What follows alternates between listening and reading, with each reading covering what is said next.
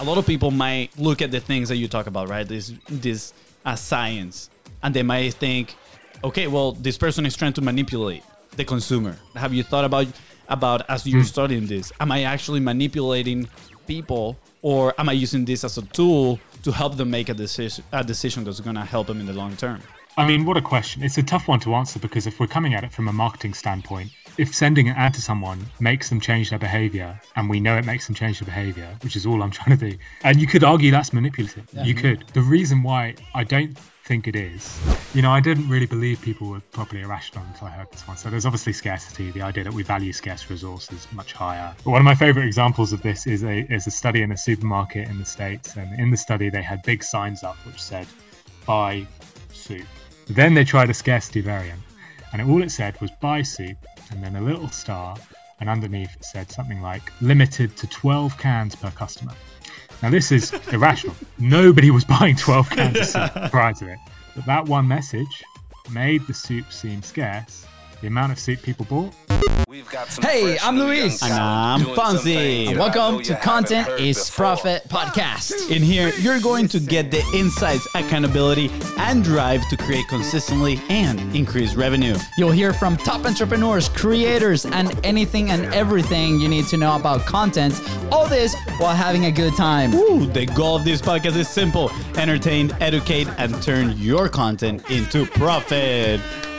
I took the horn because you said it right. I know, appreciate it. Good job, Fonzie. Actually, it was going through my mind. My internal voice, as I was reading the rest of the intro, was like, you nailed it. Good job. I did an internal fist bump. Good job. All right, Fonzie, what are we talking about today? Guys, today we're learning all about the science behind great marketing. And, disclaimer out there, I did take this straight out of our guest website, but I should have worn because it is so good. Lab coat. That would have been great. Oh, that would have been good. That would have been great. Yeah, that would have been a great idea. But it didn't happen. Hashtag fail. Hashtag fail. Anyways, guys, if you are enjoying this show, make sure to subscribe, follow, send us a DM, whatever you want to do. Send us a quick subscription. What's happening, Luis? It's just going downhill from here, guys. Yeah, just engage with the show. Since you didn't mention it, favorite way. The handle is @BizBrosCo. Also, if today's guest helped you move one step closer towards your goal, please don't forget to share this episode. And, of course, leave an honest review. Thank you. We are back with another member of the Hotspot Podcast Network and Creator Program family, the master of behavioral science himself. Woo! That is right. Today's guest is a marketer to the core. And not to be creepy, but he probably knows exactly why you are making some of those debatable decisions in life. If you are trying to stay broke, then you should not listen to today's guest. Besides helping people crush their marketing efforts, he's senior product marketer at Buffer and host of one of the most practicable. Practicable. I think that's the right word. Okay. I hope so. Practical marketing podcast, Nudge Podcast. Please welcome, soon to be your favorite marketer, Phil Agnew. Let's go. Wow. What an intro. Hey, you two are pros at this. I was sitting there thinking, this guy sounds worth listening to. He sounds interesting. And then I realized you were talking about me. And I was like, oh, crap. Oh, no. Phil, welcome to the show. Too humble, Phil. Too humble. Okay. Question. We're talking like behind cameras a little bit to start the show, right? We're obviously football fans. For those listening in the States, that's soccer. Yeah. But if you didn't notice, Phil has a really cool accent here. Yeah. So, he's from London. And Fonzie here he's a fan of a London team. And like we legit were like discussing for about 10 minutes. Like the best team in the world. What team? And Phil would not say. And he says that is the best team. Fonzie says that's the best team. And we honestly don't know what's about to happen, but they're going to reveal what team that is. It's on standoff. I am a Spanish football Barcelona fan since nobody cares about 1999, so it's okay. But anyways, so who wants to go first? Phil, you go. I'll give you the honors. Yeah, so to the listeners, they said, are you a football fan? I said, yeah, I'm in London. And they said, who do you support? And I said, tongue in cheek, I support the best club in London. And then I thought they'd be like, bang, got it. There's only one. But they didn't. So I support the best club, which, as all three of us know, It's Chelsea. Oh my gosh, get out of here, Phil. Get out of here. Look at this. Best team in the I actually knew it world. would be that. I knew. Oh, best team in the world Okay, right so here. a little context. Arsenal. Fonzie's an Yeah, Arsenal fan. Phil's a Chelsea fan. Let us know in the comments. Send us a DM. Who's your team? But North London forever. I'm just gonna say this. Barca Chelsea Champions League semifinal. Barca Arsenal Champions League final. I am sorry, guys. I think I win on this one. Yeah, that's fine, Phil. Always, mate. He can I live was his in own world. Barcelona in 2012, and I saw a very different thing. Very different story there. All right, Phil. We can have one of these days a full-on debate on which one is the best football team in the world. Even though we all know it's Arsenal, but for those that are listening right now, for the, I guess, the Chelsea fans that stay listening, because all the Arsenal followers might have left right now, which is their loss because they're about to learn a lot, right? But Phil, why don't you share a little bit about yourself? How did you get to where you are right now? All right, cheers, folks. I'm Phil Agnew. I am a marketer by trade. Been in marketing for going on 8-9 years now, and I studied marketing at university as well. Which is kind of a bit odd. Like, feels like that's not like a normal thing. I always feel like I'm a bit weird when I say I'm in marketing and I studied marketing. It's like, come on, get a life. But anyway, I did that, and like, disclaimer, didn't think it was the best use of my money. It's very expensive here in the UK. And I got into marketing, got into my first marketing job, was doing community management for a company down in Brighton, and I basically found myself thinking, this is really hard. I'm not that good at this, and I should be a lot better. Because I've spent 50 grand, I've done 4 years worth of training, I've been training on the job. Why am I not much better than this? If I had spent that amount of time learning to be a doctor, I'd be a fairly good doctor by that stage. I wouldn't be just woeful. And it wasn't until later on in my career that I discovered behavioral science and consumer psychology and just psychology in general, and started to learn some of the principles behind why people make decisions and start to apply those principles to marketing, that I started to find success in my role. I started to get repeatable success. I started to be like that doctor or lawyer to some extent who encounters a problem and is able to deal with it because they have a set of laws which they can rely on. That's how I felt when I sort of discovered behavioral science. So I got really addicted to behavioral science. I read everything there was to read. I spent a lot of time working with behavioral scientists as well, just to learn from them. And in 2019, started a show called Nudge, which is obviously named after one of the most famous behavioral science books, which by Richard Fowler and Cass Sunstein. Since then, I've been running Nudge, releasing episodes every 2 weeks with brilliant guests, folks like Rory Sutherland, Nir Eyal, Bruce Daisley, Natalie Nahai. Loads of wonderful people have been on the show talking about how we make decisions. And I've spent all this time learning how we make decisions, and I've been applying it to my job as a marketer. And hopefully we can dig into a little bit of that today. Dude, absolutely. Just so you know, I don't know if you noticed, but I used one of your tips in the intro, right? Oh, yeah? Yeah, it said, if people will listen more if you tell them not to listen. So I was like, hey, if you want to stay broke, do not listen to this episode. Maybe I didn't apply correctly, but I tried. Improvement through repetition. Yeah. There's a lot behind that tip, which I'm sure we can get into. It's a gnarly one for sure. Absolutely, man. Phil, why you decided to publish around what you like and your passion that you found right in behavioral science, right? Like, I don't think that's like, you go to content creators and you're like, oh my gosh, I want to start like this page on, I don't know, maybe football or Chelsea, but you went to like this niche, right? Like, I'm very curious because for us, when we started Content is Profit, it was maybe not the first choice. It was like out of like a need for the business. Like, we were like Hail Mary, like this is the thing that has to work, because if not, in 2 months we're out of business. And thank God it did work.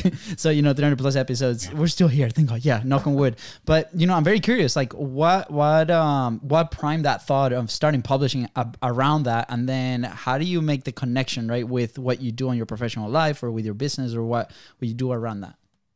Yeah, so there's partly just I wanted to speak to people smarter than me, and having a podcast is a great way to do that when I started up. So that was a big part of it.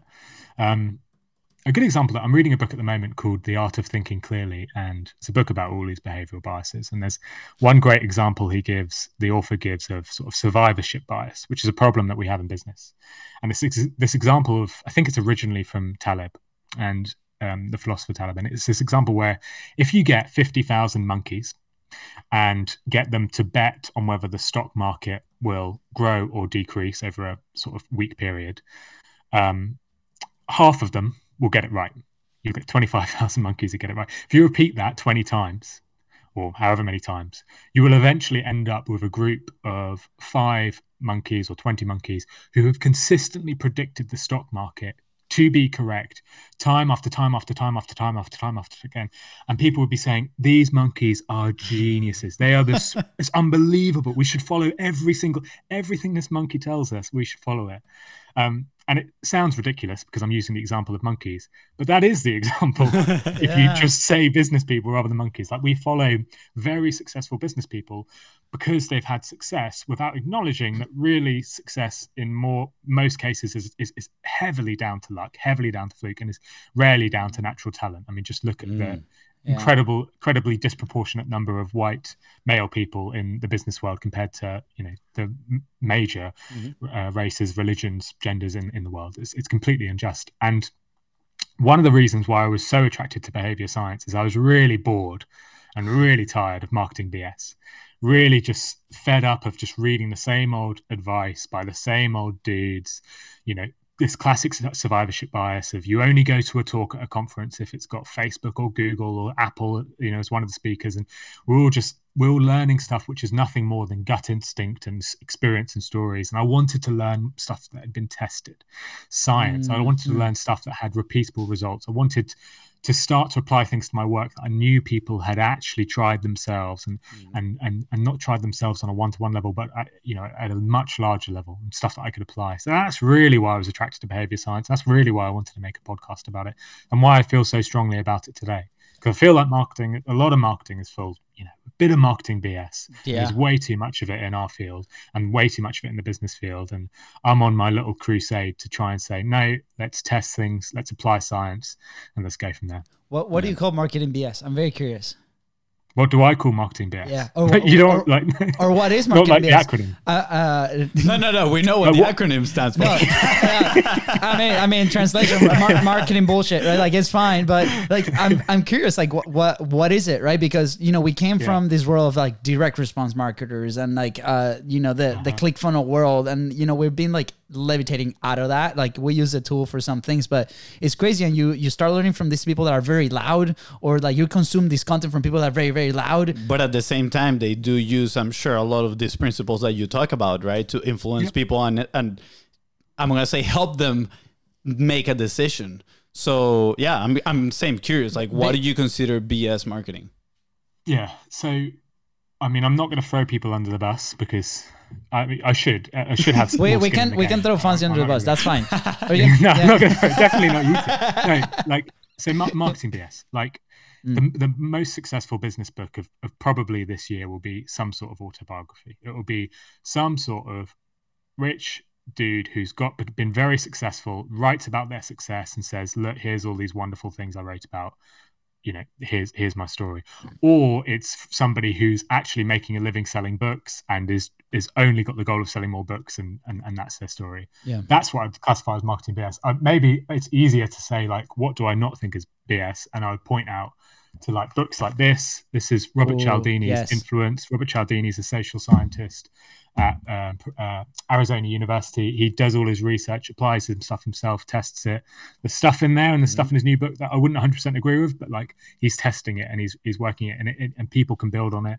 And then you've got folks like Richard Shotton, who wrote The Choice Factory. He's not a scientist, he's just a marketer who is applying these principles, running his own tests, and then sharing those results to the world. That stuff you can get behind, that stuff you can learn about. And that's what I mean. Like, I want to read books which don't start with, I was born in Washington, D.C., 1960, or whatever. I don't know why they've got that accent either. But I don't want to read books where it's like, here's my life story. If you wake up at 6 a.m., do yoga, take a cold shower, you'll be as successful as me. I want to read a book where it's like, here is this known bias that we have known about for 100 years. Here's me applying it to an ad. Here's the results I got. I'm not saying you should do it, but test it because it might work for you. That's what I want to read. And I think that's the difference between behavioral science and some of the marketing BS that I spoke about. So lots of, I'm hearing, data-driven marketing, right? Things that again have been tested multiple times. There's numbers behind it in the sense of like, hey, we tested this with a certain amount of population. These are the results. It's a little bit. It sounds like a little bit more tangible in a way, right? Maybe not data driven, maybe peer reviewed is what you'd classify as, because I think data driven, it can mean anything. It can just mean we do a little test ourselves. It's and you can frame let's lean data on the science, let's lean on professionals and see what and you can frame data, right? Like however like the angle that you really want to use it for, right? Like and we've talked about this on the show, that gray line.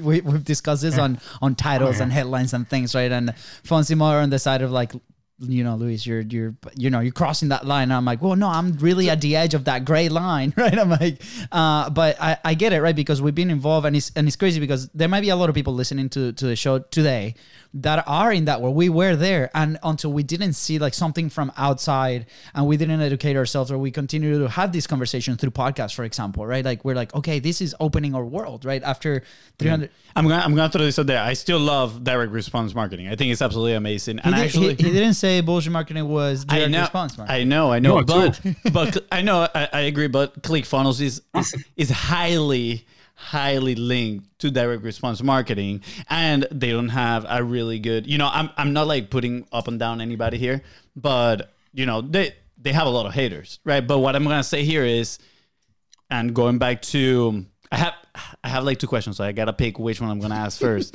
And I guess the first one, right, since we're talking about gray lines and all this thing, is a lot of people might look at the things that you talk about, right? This science, and they might think, okay, well, this person is trying to manipulate the consumer, right? In a way, that's not how I think. I just want to put it out there, but.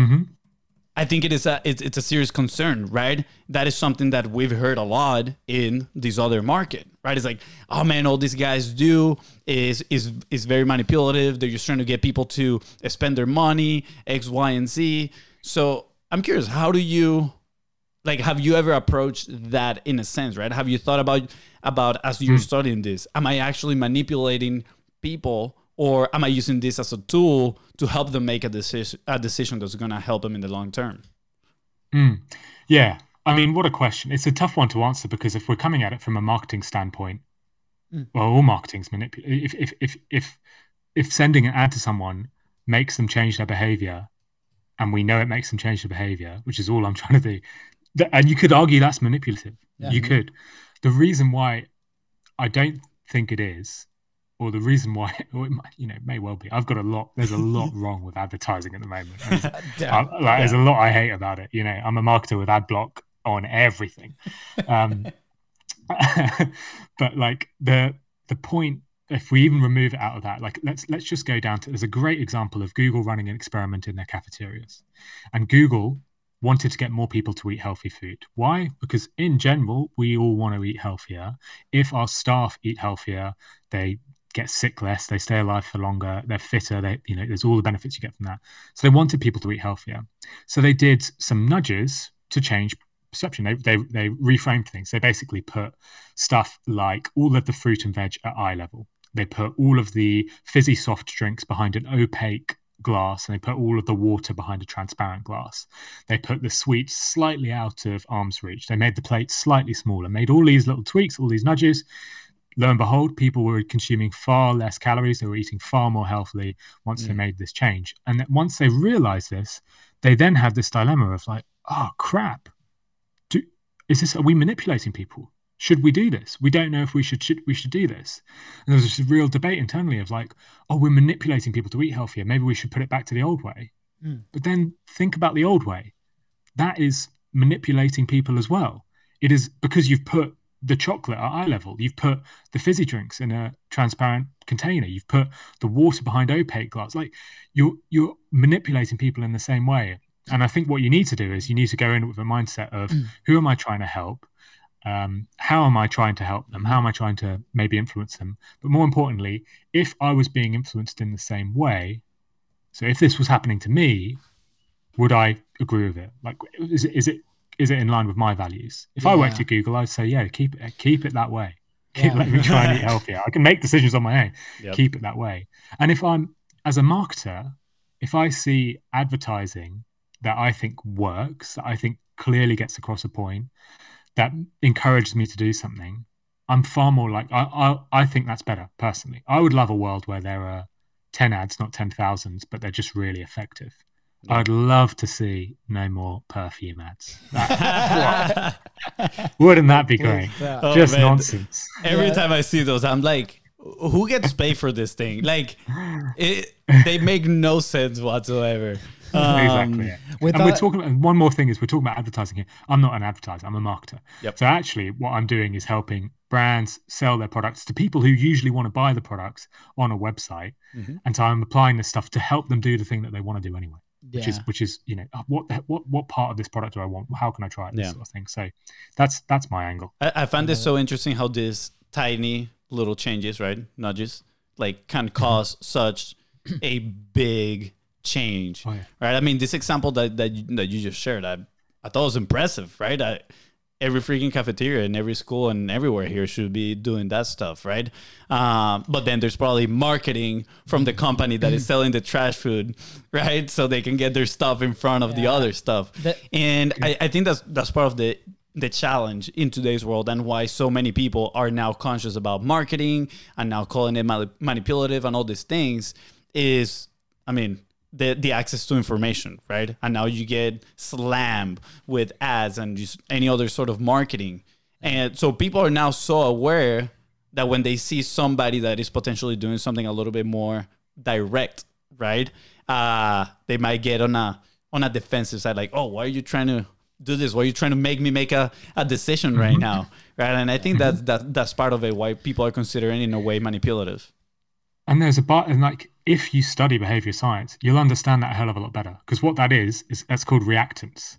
So what's happening there's studies where, and you do this with children. If you've got kids, you'll be able to do this yourself. You bring a child into a room. Studies have proved this. And you put two toys in the room.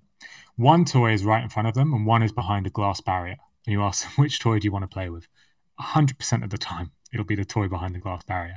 You can then swap the toys at a later date, try it again. Doesn't matter what the toy is, you want the thing that you can't have. And part of that is because you want to push back at the establishment. So you want to say, no, I don't want to be, I want the freedom of choice. I want to be able to choose what I want to choose.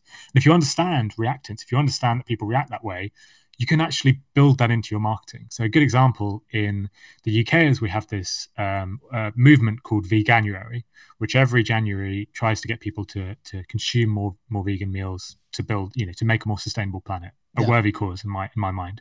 Mm-hmm. Now, in the past, they've done marketing which actually causes reactance. Stuff like saying, and Beyond Meat have done this as well in the past, saying like, don't be a loser, don't eat meat, or like don't basically essentially saying that if you eat meat, you're a loser.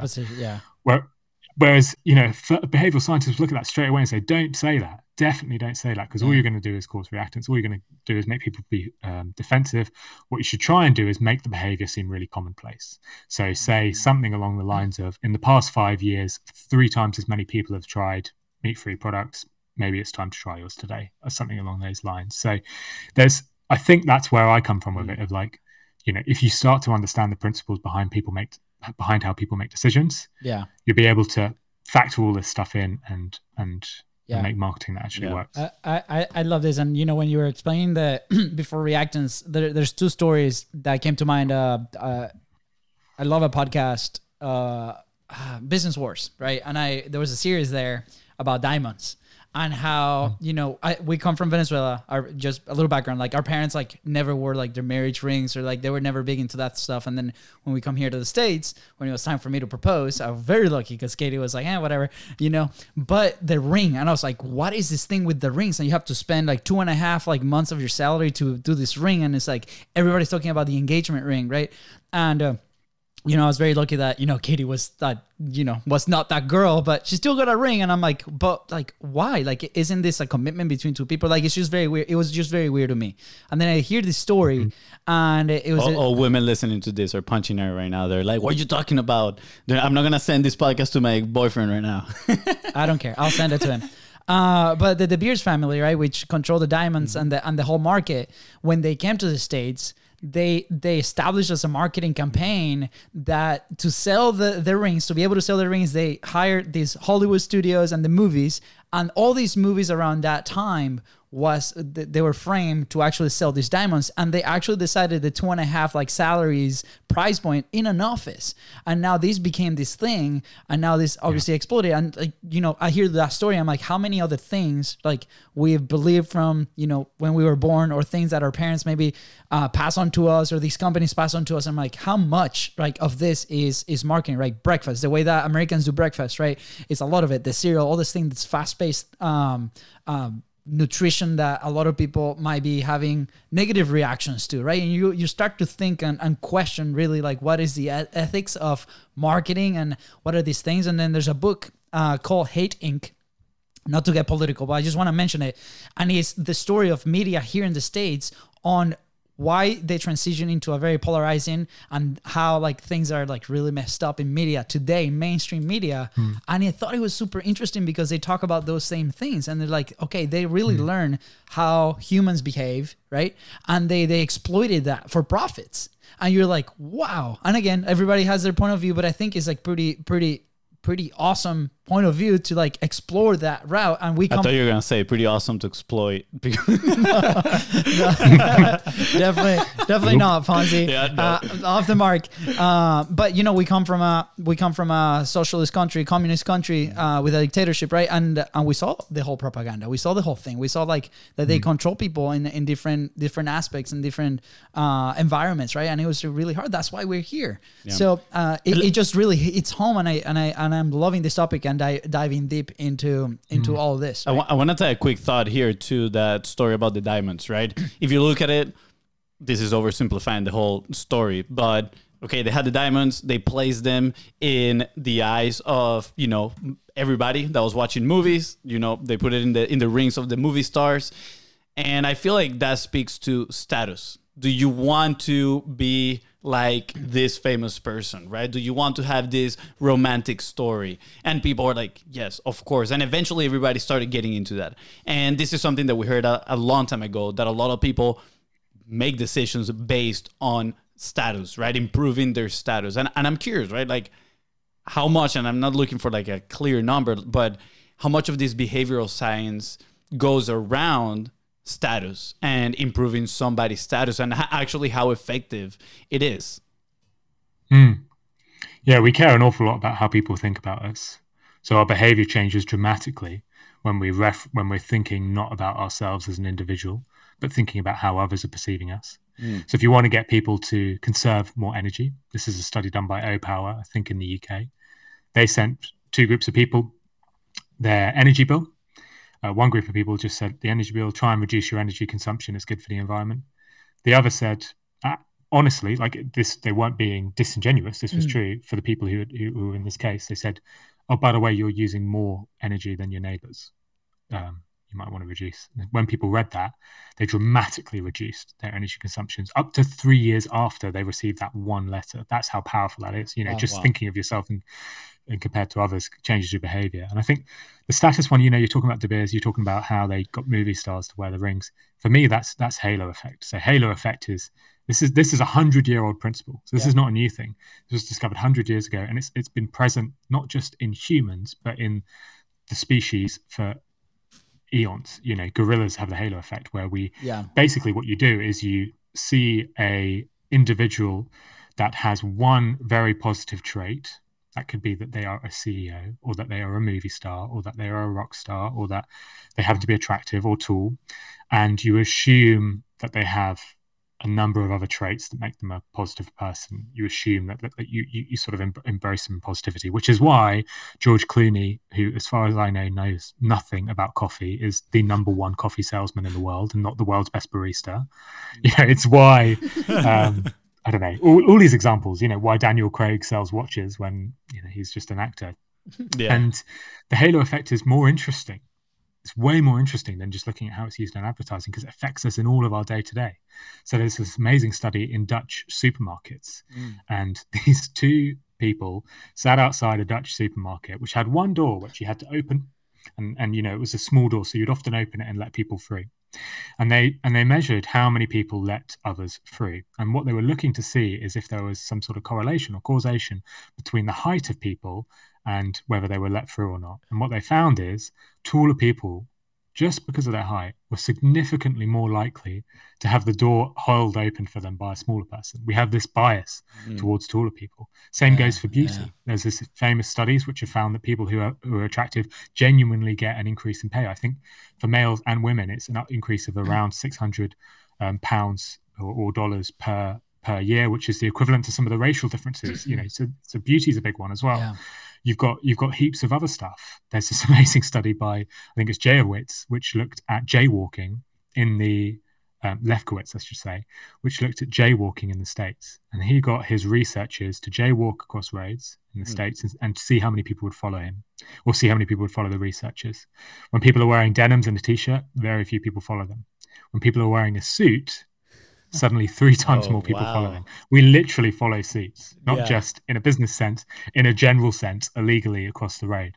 So a halo effect affects us in all sorts of ways. And just before we finish, I'll leave you with my number one favorite example of the halo effect. Yeah. So in the UK, back in the 80s, Cold War was raging. There was a genuine threat that nuclear bombs would be firing off between the US and Russia, and that the UK would be stuck in the middle of it.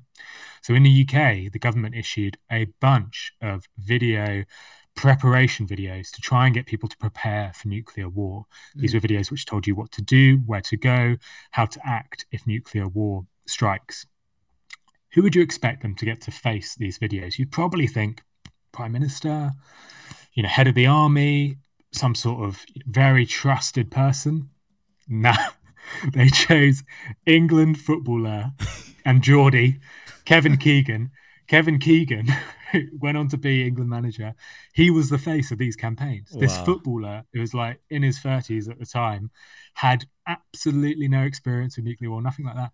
And yet people listen to this message. Why? Because he is a good footballer. And when somebody has a good skill, we assume them to have other good skills. We're more likely to take their advice. So the halo effect is incredible. And it's really something to be wary of, as an individual. You think, do I really like working here because I like the people? Or do I like working here because I think, I'm just... something about the CEO is making me think I should stick around. Wait, before you share your comment here, I'm amazed at all the stories that you know for each of the topics. Obviously, you are a master of your craft, man. So congrats on that.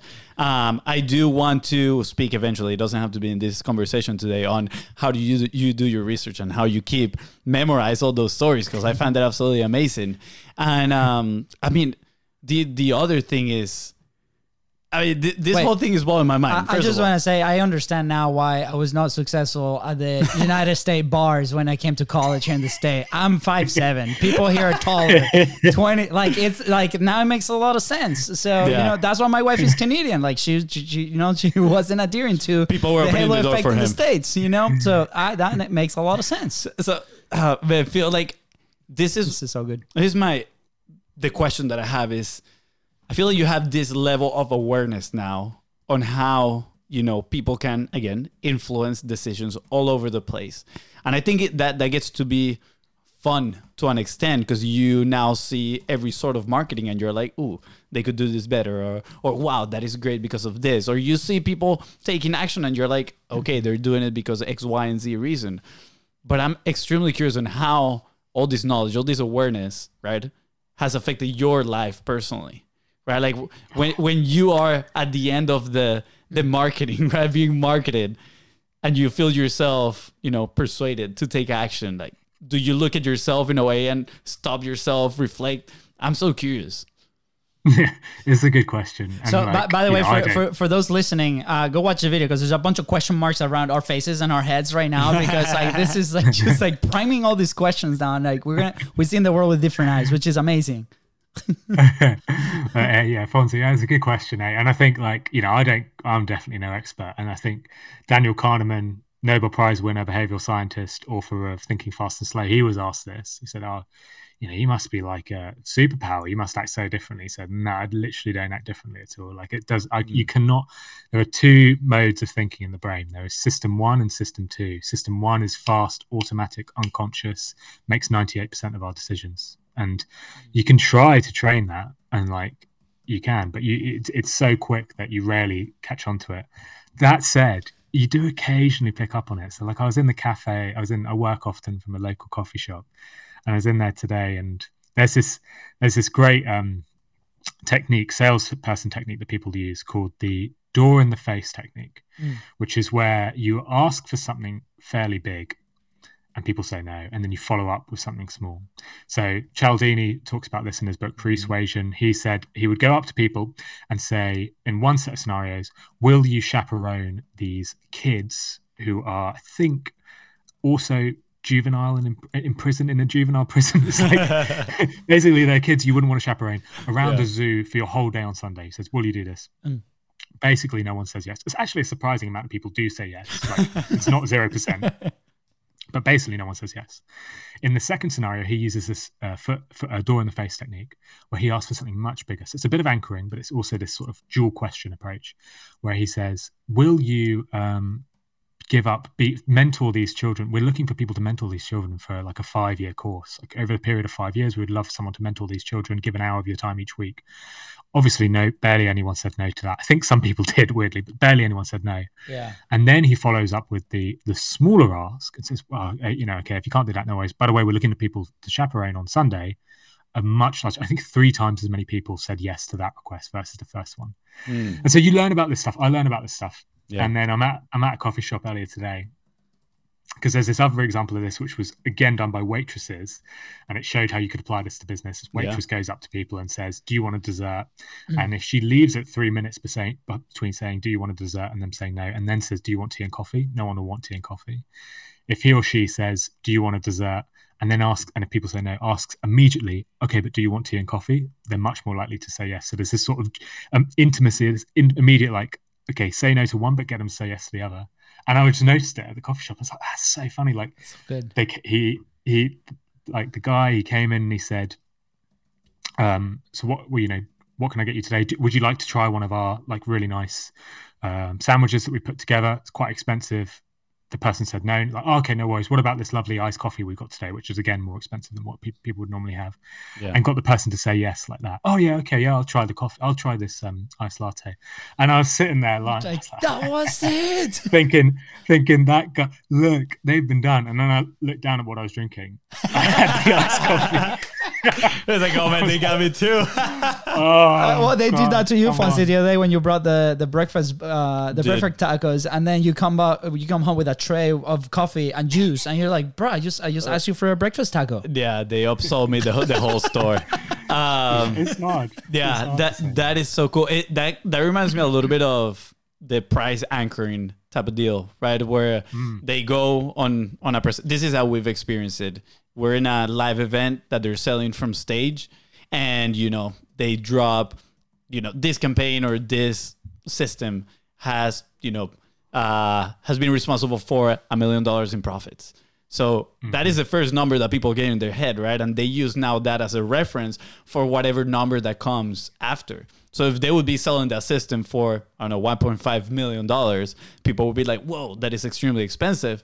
But then they go like, hey, you can have all this for $47. For 20 grand. And people are like, whoa, so cheap, right? And there's a lot more buildup in there. And I think that technique has been raped like many times, and like where it's crazy. You go to these webinars, right? It's like, hey, the full value of this is $20,000, but you can have it today at 27, right? And you're like, what's that actually make sense, right? Like, is that the real value? And I think like bullshit marketing, we go back to that, right? There's a lot of people right now trying to use these like techniques, but people are smarter today, right? They catch on to it. I think they're more aware.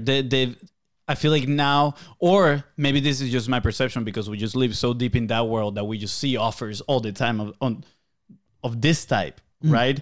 That we are extremely aware of it. But yeah, I do agree that to an extent, people are, by being more aware, I don't know what is the right word to use, but they're a little bit more immune to some of those tactics. Do you think like people are building some, I'm doing air quotes in here, immunity to some of these behavioral nudges? Yeah, potentially. I think, unfortunately, so many of our decisions are made by this quick snap system 1 part of our brain that we think we're immune, but we're often not. There's been lots of studies in like criminal cases, fictional criminal cases, which actual lawyers will take part in, where the person who is suing starts with a range of different. One scenario they're suing for 20 grand, one scenario they're suing for 50, one scenario they're suing for $1 million, one scenario they're suing for 100 million, and each scenario is just I've spilled a bit of coffee on my hand and it's too hot, for example. And it doesn't matter what the anchor is, how ridiculous it is. In the 100 million scenario, they always get more money. So like there's these weird examples where anchoring still has an effect, even if it's a ridiculous amount, and even if you sort of know absolutely. it is. And like I would always say, look, there's one company that probably could charge anything they want in the world and people would pay for it, and yet use anchoring consistently. And I think it shows that it works. And that's Apple. What do you believe? Steve Jobs was a master of anchoring. Would always, if you watch the introduction, my favorite is of the iPad. He's standing on stage saying, because there'd been a lot of debate in the lead up to that about how much it would cost. Now, most people said it should cost no more than $250, because what the hell are you going to use an iPad for? I've got a phone and I've got a laptop. One person said it might cost $999 because it's quite advanced technology. And on stage, Steve Jobs standing there, has just done a presentation, presses a button, $999 symbol appears behind him. And he says, some of you have said it will cost this much, which makes a lot of sense. This is a huge development. There's been a lot of work put into it. It's a massive innovation in the field. And then he presses a button. But we've managed to get the price right down, and then the $999 literally shatters into 1 million pieces and goes to $499. We've managed to get it down to $499. And the journalists in the room are like, oh, we've been cheering. That's amazing. And they're the exact same journalists who earlier that week were saying it shouldn't cost more than $250, but just with a simple anchor. Yeah, but simple anchor, it influences people. Absolutely. That said, I think the financial, like the pricing anchors, everyone knows them now. It's sort of overused. I think there's more interesting ways to use anchoring. Yeah. Like the De Beers example is a great one. You shared it earlier. Saying 2.5 months worth of your salary is how much an engagement ring should cost is a much more interesting use of anchoring than just $999 reduced to $499. I love the Apple, because I experienced something very similar. I just got the new crazy headphones that Apple has, and that was a big decision. I was like, oh my gosh, okay, I'm making the investment, $500, this pair of headphones, and #business expense. But like the decision, it was funny because then we got these amazing headphones from HubSpot, right? Their beats are amazing. They're great quality. And the price is a little bit lower. And I'm like, oh my gosh, let me watch this video comparing both of them. And there was like this one guy that was explaining that you go to the Apple store and you see both headphones right there, right? Because Apple sells Beats, right? You see the 500 something and then the other one. And you're like, okay, quality might be similar, maybe like different preferences, but the main difference is not much. And the guy's like, well, maybe Apple released those, maybe they're marginally better, but the price is so high, so maybe they're selling more Beats because people go to the store, they see both. They see, the main Apple headphones, the Max, whatever, AirPod Max, and they're like, oh my gosh, $500. But then we have the Beats, $300, $250. I might get those because, they still do the job, right? So I'm very curious, maybe, and if somebody listening has that data, that would be very interesting to see. Did they actually sold more Beats after they released a more expensive version of the headphones, right? So in a sense, it'd be like, okay, how do we present, price anchoring between products, right? And we've debated this inside of our own programs, right? We have a service, we just released a Done With You with people that we've been enjoying thoroughly to do it. And we're like, okay, how do we actually price this thing, right? It's not time-based, right? It's value-based. And the price conversation has been present, very present inside of our business for the last 2 years, right? So, have you found some research or some information on to help people price their things, right? A lot of people that listen to the show, they might be selling a service, right? They might be selling something. Like, what are some practical tips that we can use maybe to target or to take advantage when it comes to pricing ethically, right? Number one tip is to stop pricing based on pure cost. And I know that might sound manipulative, or it might sound like an odd thing to say. But I guarantee you do not buy a product which is priced based on cost unless you're down at your local grocery store. Like the vast majority of things you buy. I mean, there was a thread about McDonald's the other day. The cost of a hamburger to actually produce is literally cents. You're paying for a brand. You're definitely not paying for nutrition. So that's the number one tip. just when you're talking there, Louis, I'm thinking about price decoys. So Apple, I don't know if they've done this with your headphones because I think they want people to buy them.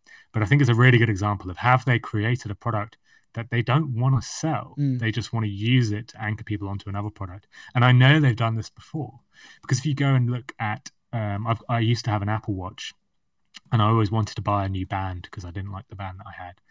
And if you go and look at new bands on that page, they have like ridiculously priced so bands. expensive. I think they're like Armani brands or like Gucci brands, which are $1,000, more than the actual watch itself. And there's no way. I mean, they sell it to like maybe 0.001%. Yeah. There's still going to be a percentage, right? They don't make money on it. All it does is make a £50 band, which is a ridiculous amount of money for a bit of plastic. A £50 band look like really good value. It's all it's there for. And the science behind this comes from a brilliant book by Dan Ariely, which is called Predictably Irrational. And in the book, he gives this example, and this is way back, of The Economist. So The Economist is a magazine subscription. You can subscribe to The Economist. And he was reading it one day and he couldn't believe what they had in there because it said it was 3 options to subscribe to The Economist. One option, the top option, was web only. And also, web only. And it cost like 150 quid. And then the bottom option was print only, and it cost 79 quid. Quid is dollars in the US. The currency. And then he had a middle one, 79, 150, and then he had a middle one, which was web and print for 120. He was like, why would who would be buying the web only version for 150 when you get that for 120? And you get both. So because you get the web and the print one for 120. And so he did this test. He brought it to his students and showed half of the students the version that I've just talked you through.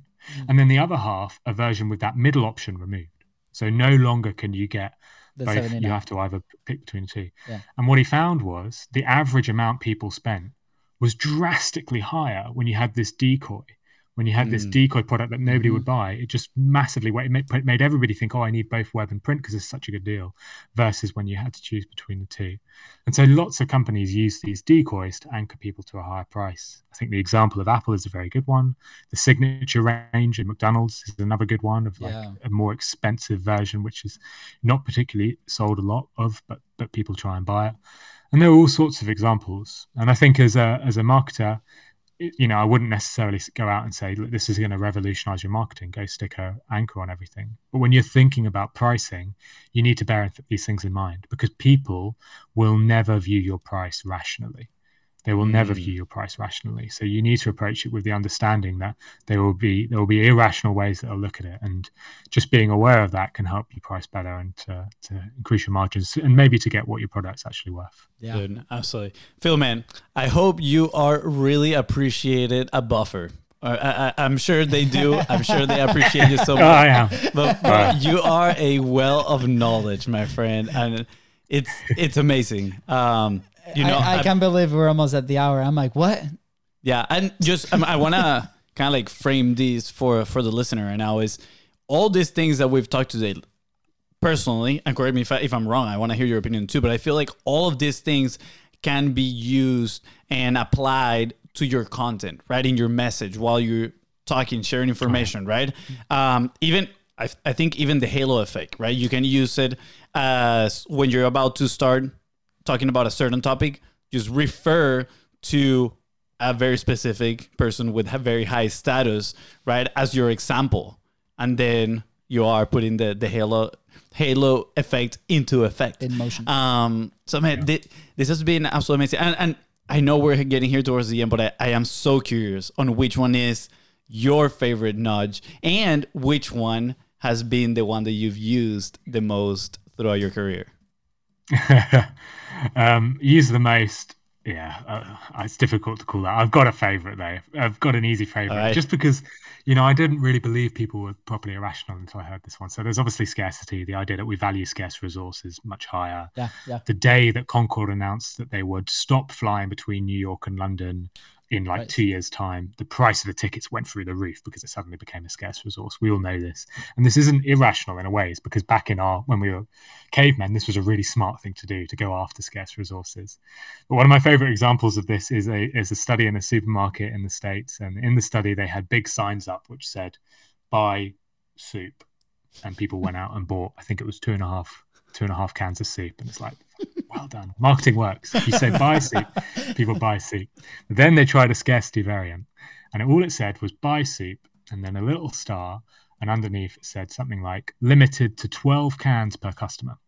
Now, this is irrational. Nobody was buying 12 cans of soup prior to it. There was not a single person who went away with like 20 cans of soup.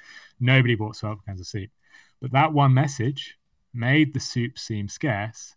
The amount of soup people bought, it's like 3.5 cans, maybe even 4 cans, if I remember rightly, once they saw that message. So it's just, I love that example because I think it, we think of ourselves as rational human beings, and in a major part we are, but so much of our life is spent being a bit irrational. Yes. And as marketers, we're in the business of making people change their decisions. So the best thing you can do as a marketer is understand how those decisions are made in the first place, and try and apply those findings to your work. I felt this example so deeply, right? Like in the last 2 years, obviously you heard about. Came from buying a bunch of soup, so.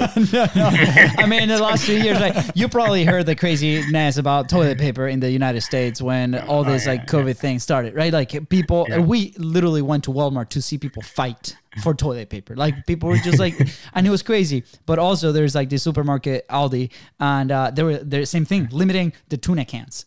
And it was crazy because as you're explaining this thing, and they're like, okay, only 2 cans per person, right? And I'm like, I call my wife. I'm like, where are you? Can you drive out Aldi because I need to buy 4 cans of tuna, right? Which in the past I would have bought just 2, and then the next day I would have bought right. And it hits home because like it happens every single day. So I want to encourage. If you're listening, keep your eyes open for these opportunities, these things, right? Because those are things that you can implement ethically, right? In your business or in your message or in your content on how to create, how to frame things. I put a note in here to buy more soup. No, to buy more soup. Yeah. To encourage the people to not listen to the podcast, right? I think this is a great intro and we can test it, right? And see what's up. So there's a key takeaway, and I might just be making this up in my mind, but I find it interesting how there's all these tools, right? All these different nudges, and there are lots of very different creative ways of applying all of these, right? For example, we talk about the price anchoring, that hey, you get this, and this is the value, and this is the value.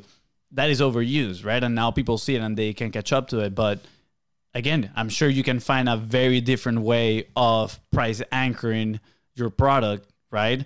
And have the same effect. The scarcity, right? Usually is we only accept 5 people. What if instead of saying like we only accept 5 people, you say limited to only doing it once? You can only do this thing one time, this cohort, and that's it. So you better take advantage of it, right? I feel like that's a sense of a scarcity because people's like, oh man, they must have people asking to come in multiple times in a sense, or at the same time, it's so good that they just want to try it again, whatever.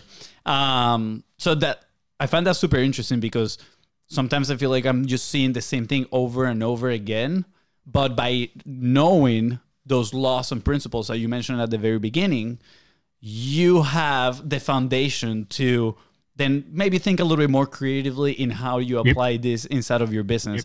And that is extremely powerful. And foundation's a good word. I think about it like architecture. If you're building a building, if you didn't understand how architecture works, every single one of us would be living in a mud hut and it would look the same.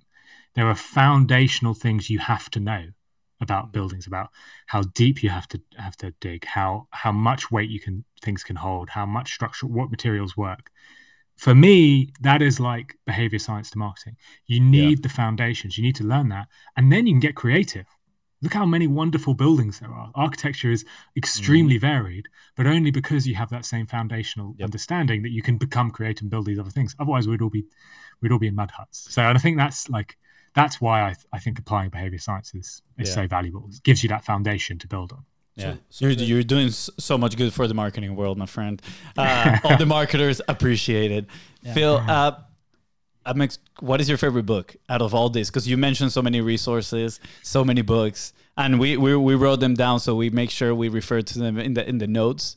But it's interesting. You must have you must have a favorite. What? Because if you've listened, like, I'm just going to give a book I've read recently, which I really like, because definitely the ones I've referenced so far, go and read. But if you're new to this, if you're interested in it and you want a slightly different version, this book here is called The Biggest Bluff. This is a sort of behavior journalist, but knows a lot about psychology and behavior science. And she decided she was going to study how people make decisions and not apply it to marketing, but apply it to becoming a poker player. Ooh. And this is her story of how she applied all these behavior science principles to becoming a poker player, and like eventually becoming, I won't ruin it, but very, very successful. Still there. Spoiler alert. Girl, just skip it. Skip this part. She does journalism now, but only as a hobby. Wow. That's a good book. Go check out The Biggest Bluff. Oh, that sounds so much fun. Sounds like potentially they can make a movie out of that book in there. Yeah. I reckon they.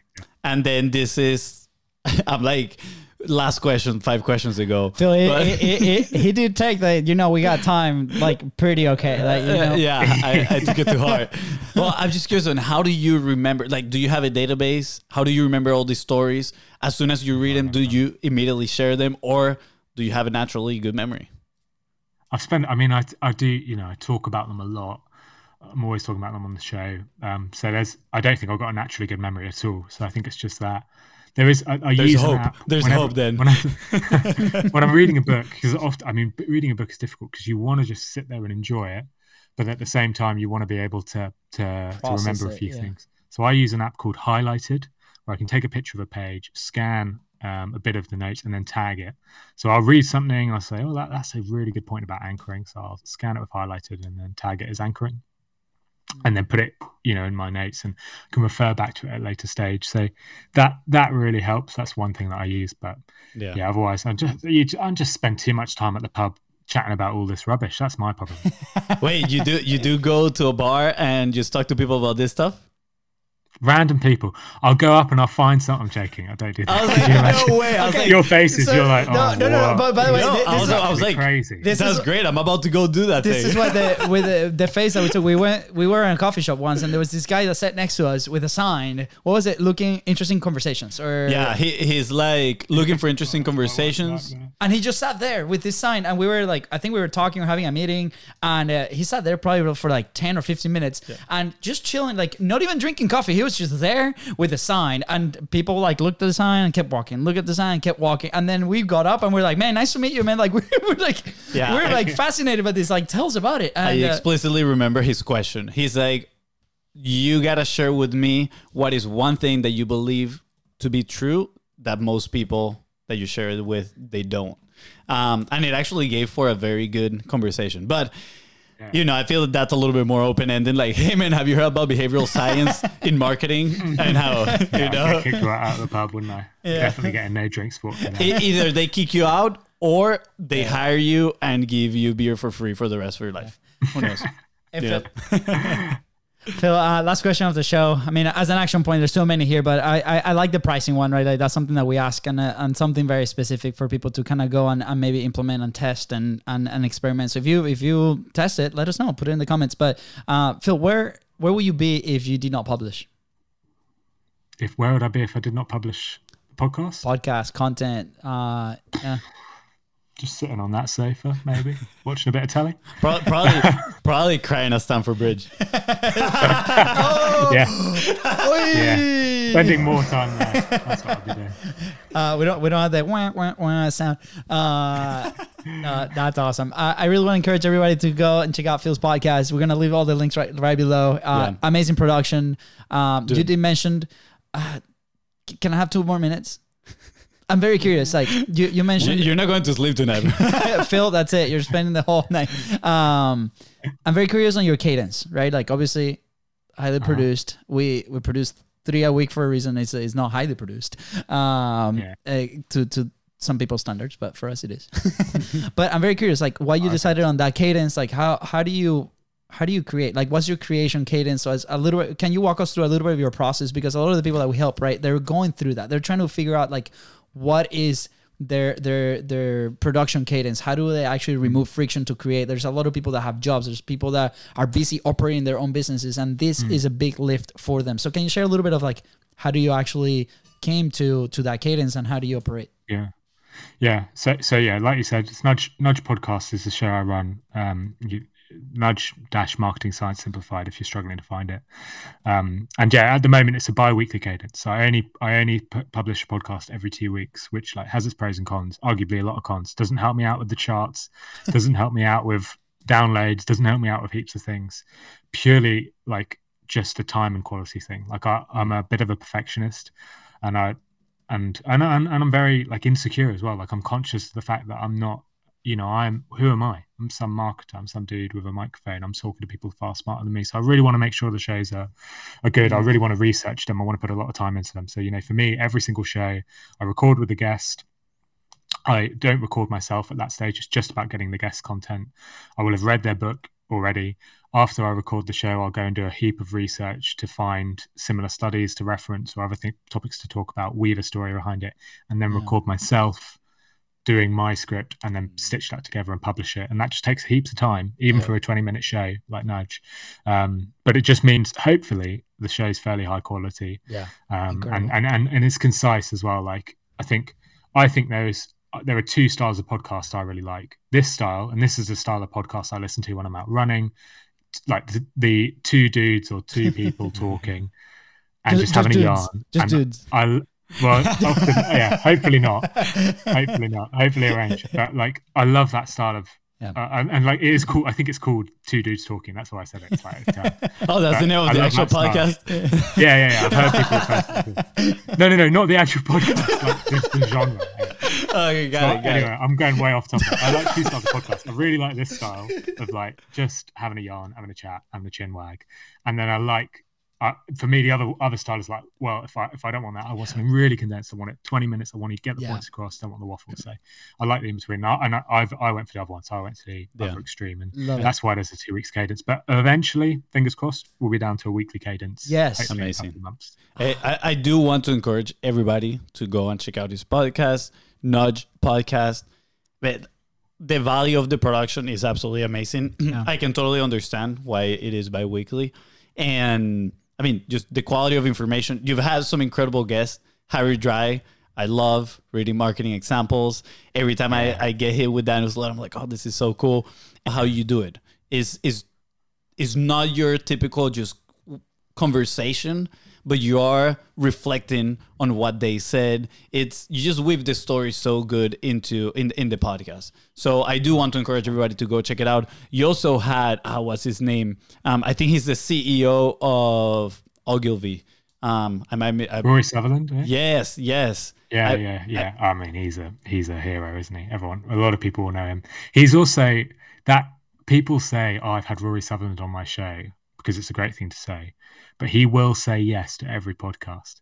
So watch out, folks, because if you're getting hit with, I've had Rory Sutherland on my show, they're like, oh my that's God. Just a bit of halo effect. He does say yes to everyone. Sticker shot. But he is amazing. I think that's my most listened to episode. His book Alchemy is well worth a read as well. Fun fact: we actually use the halo effect, and not so much right now, but at the beginning we used it a lot to get people on the podcast. We're like, we would just name drop the whole thing. Awesome. And it would really work out there. Fonz, you stop talking because we have to Phil needs to go to bed. I know. Phil, where can people find you besides the podcast? Where can they connect with you? Yeah, find me on LinkedIn. Connect on LinkedIn. Find me on Twitter. Phil Agnew on there. So Phil with 2 L's, Agnew. I'm on TikTok as of this week. Can you believe it? Let's go. So search for Nudge Pod, all one word, on TikTok. You'll find me on there. Drop me an email as well, phil@nudgepodcast.com. That's Phil with 2 L's, and nudgepodcast.com as well if you're interested in that. But the show's where you want to go. I can totally see your TikTok blowing up with all these stories and like actionable advice and these principles. I think people, your content on TikTok is the one that I would look at it and then go binge watch every other single video that you have on your profile, and then 10 hours later forget all about it and be like, man, I need to go back and refer to it and watch it again. Yeah. I don't know. I've got no idea what you're doing. If you want to laugh, go and look at it because it is an absolute amateur. So if you want to laugh, go and have a look at that. Phil, we would love to, share a drink, one of those $6 like £6 coffee. All right. No, a drink at the pub, or a drink at the pub, whatever you drink. We'd love to and visit London and watch Arsenal lose. That would be amazing. We can go watch an Arsenal Chelsea game. Let's do it. Honestly, let me know. Yeah, absolutely. Sweet, guys. With that said, thank you so much for tuning to the Contents Profit Podcast. Go ahead and follow this show in your favorite platforms and on social media at Beast Bros Co. That is Ryan and Phil here. Help you move one step closer towards your goal, which I'm sure he did. Please don't forget to share this episode and leave a 5-star review. See ya. Bye, guys.